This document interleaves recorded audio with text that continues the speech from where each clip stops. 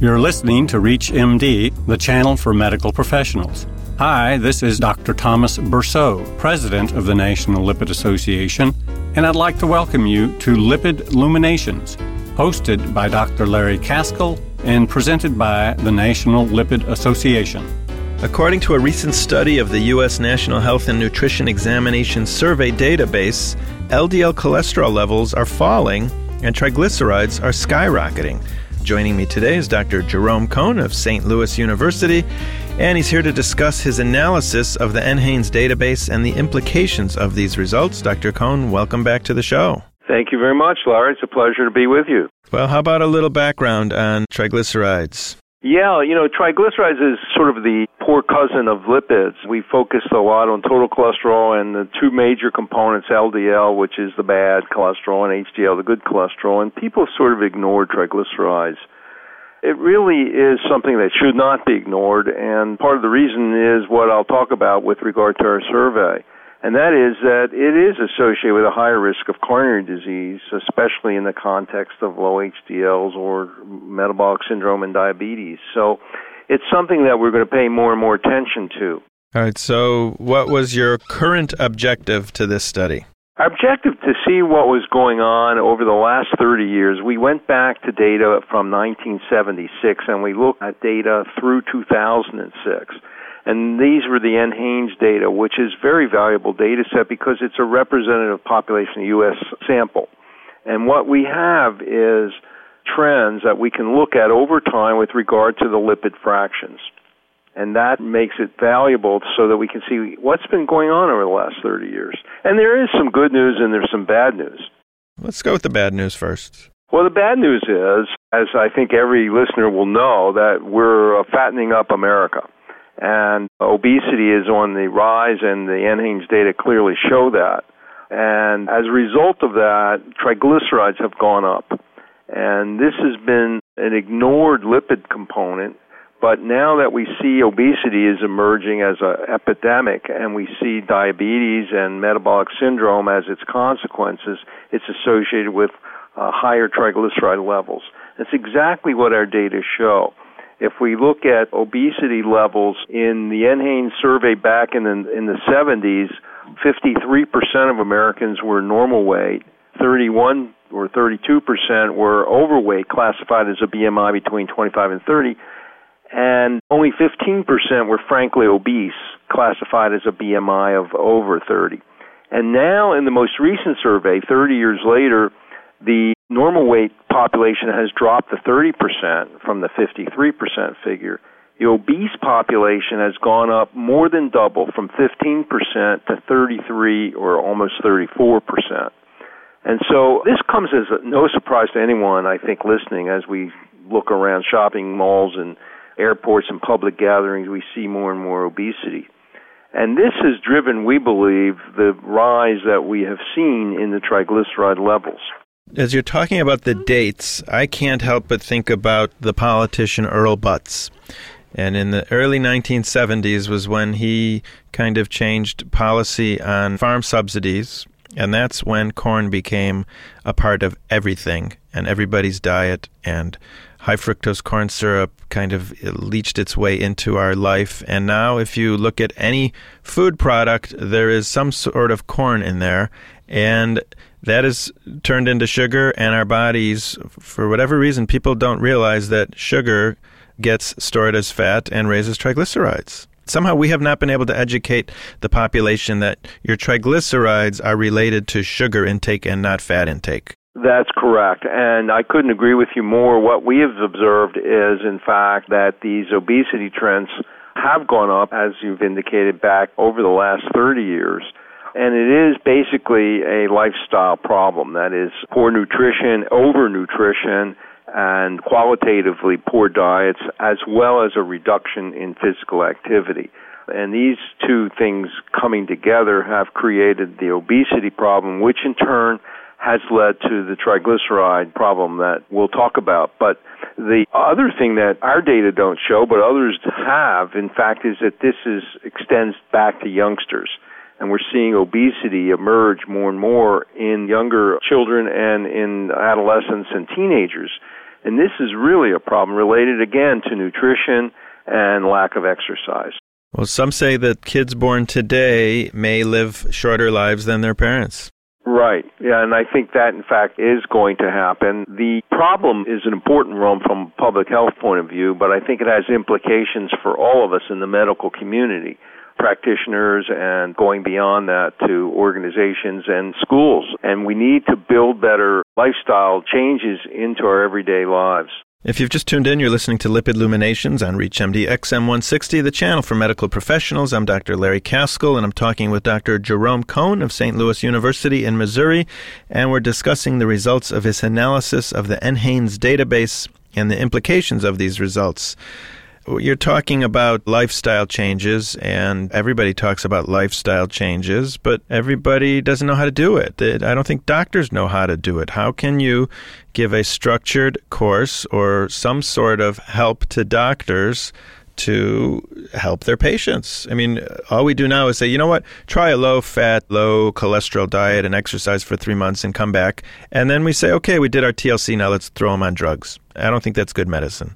No, and that's the flip side of what our findings are, in fact, and it's very difficult to achieve these lifestyle changes. In fact, that's why we've done so poorly. And as a result, we're seeing this problem emerge more and more. We don't do it well. People think about lifestyle changes as having to buy a pair of track shoes and go out and run, when in fact we try to stress that you can build a physical activity in your everyday life, and you can, in fact, try to improve both qualitatively the diets, lower in simple carbohydrates and total fats, and lower in sodium as well, which is another associated problem with hypertension. And I think we can do so much. One of the good news stories of what I've said is, and it shows Americans can make lifestyle changes, is smoking.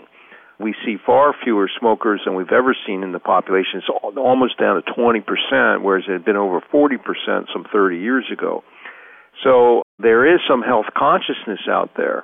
The problem is that these other lifestyle changes are more difficult. Well, but if we educate the masses that not only smoke, but sugar can potentially damage your arteries, that sugar is also a risk factor for not only diabetes, but heart disease. And sugar means anything with an ose at the end, not just raw sugar, glucose, fructose, maltose, dextrose, and that people need to start reading their labels. You are correct, and I think this is associated with the higher triglycerides. As you said earlier, the higher carbohydrate intake is one associated with higher levels of triglycerides. It's amazing that if I restrict my patients' carbohydrate intake, not only will their triglycerides go to normal, but their blood pressure will go to normal, and they won't hold on to fluid anymore. It's so crazily, remarkably easy to cure all these chronic diseases, yet we have such problems doing it. Right. Well, I'll tell you a simple classic story about a patient I saw, and I said, Mr. Smith, the best thing you can do is to eat a better diet, which we then outlined, and to try and get a little more exercise or physical activity. He looked at me and says, I don't deserve the best. What's second best? And so he knew what second best was, as did I, which is to write a prescription for statin for this patient who has dyslipidemia. It's a Band-Aid. Yeah, but let me tell you, the good news side of the story, which I mentioned earlier, there was good news and bad news. The bad news is we're getting fatter and triglycerides are going up and we're getting a more atherogenic lipid pattern. The good news side is that LDL cholesterol has been coming down, and it's come down rather dramatically. Total cholesterol has fallen from 210 in 1976 era down to about 200 now. So it's fallen about 10. And for those who don't know, the Healthy People 2010 guidelines had a goal to achieve cholesterol in the U.S. population of 200. And so we have achieved that, and largely because the LDL has come down. We've shown it to come down from 133 on average in 1976 era down to 118 in the 1999 to 2006 era. So that's a very significant reduction. We have to say, well, why is that in face of the fact that we're getting fatter and our triglycerides are going up? And it's a very simple reason that I alluded to, and that is people are taking statins. And statins are wonderful drugs that work consistently when tolerated, which is in most patients. And thereby, we see this dramatic fall, particularly in the older population, which is the group that's taking the statin drugs. So these people are taking second best. They aren't following lifestyle recommendations, but they are popping a pill and feeling good about it when, in fact, their lipid pattern overall is not as good as the LDL or total cholesterol alone would suggest. Are we enabling patients' behaviors, giving the false illusion that by lowering your LDL, that is sufficient? I think that the LDL goal of the ATP3 guidelines has been focused upon to the point where we've lost sight of these other lipids. And we've written papers and given lectures called Beyond LDL Cholesterol. That is, we need to consider this metabolic component, which generally is higher triglycerides, lower HDL, associated with obesity, associated with diabetes, and it is really a deadly combination which will lead to problems even though people are taking statins. Right. Statins are nice, they are necessary, but they are not sufficient. And it's kind of like the patient who comes in who's depressed. I say, listen, you can either go to therapy, you can either take this pill. The combination is far superior to one alone. And that's how I feel with drug therapy and lifestyle change. I think you need to do them both. Absolutely, and one is not a substitute for the other, and patients know that, but they find the lifestyle changes much more difficult. So they'll pop a pill, and I've had patients tease me by saying, I've had this big dinner program, and I had a horrible dinner and bad dessert, and so I'm just going to pop an extra statin. There may be some truth to what they're saying, but most of the time they're just kidding because they stay on the recommended dosage.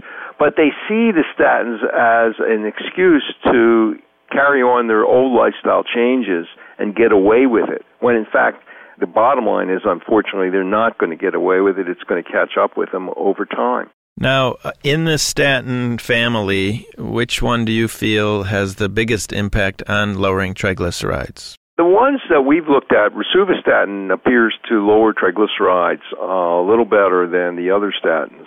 But none of them are great in lowering triglycerides compared to their effects on LDL, relatively speaking. And so if someone needs attention to high triglycerides, aside from the statins and lifestyle changes, which we certainly would recommend first, the lifestyle, one would want to consider fish oils, which we use liberally in our practice, lowers triglycerides very well, and it has very little in the way of side effects. And that's a preferred drug, and it can be bought over the counter at a relatively modest price. Niacin is another good way to lower triglycerides, if tolerated. And then finally, the fibric acid derivatives, such as fenofibrate and gemfibrozil. So there are a number of ways that we can pharmacologically reduce it when indicated. The lower level of normal has been set below the older level. The old level of upper limit of normal was 200. It's been reduced to 150 by the adult treatment panel on lipids. And the reason, Larry, is because it captures people between 150 and 199 who are at greater risk, who should be paid attention to on the basis of that higher triglyceride level. And so these are people who need attention, not necessarily pharmacologic intervention at that level, but certainly when you get to levels of the 250s and 300s and they can't lose weight and they've tried the diet, we may think of something in addition to statins that will lower triglycerides to more optimal levels. Dr. Cohn, last question. If you were called up by President-elect Obama and he said, I need your advice in how to solve the healthcare crisis, what would you tell him to do? What could he do that can stop this epidemic from continuing? Well, I think first and foremost we start in schools with youngsters and we try to have good nutrition in the schools. And the other is physical education activities, which have been cut drastically. And as far as adults are concerned, we find that incentives work. And so if you can, through lowering insurance, encourage people to lose weight, encourage people to get physically active, and give them that incentive other than the medical incentive, because people don't see that they haven't had a heart attack or stroke. They don't perceive that benefit necessarily. On that note, Dr. Jerome Cohn of St. Louis University in Missouri, thank you very much for coming back on the show. It's been my pleasure. Thank you for having me. Thank you for listening to Lipid Luminations, presented by the National Lipid Association. For more information, visit www.lipid.org.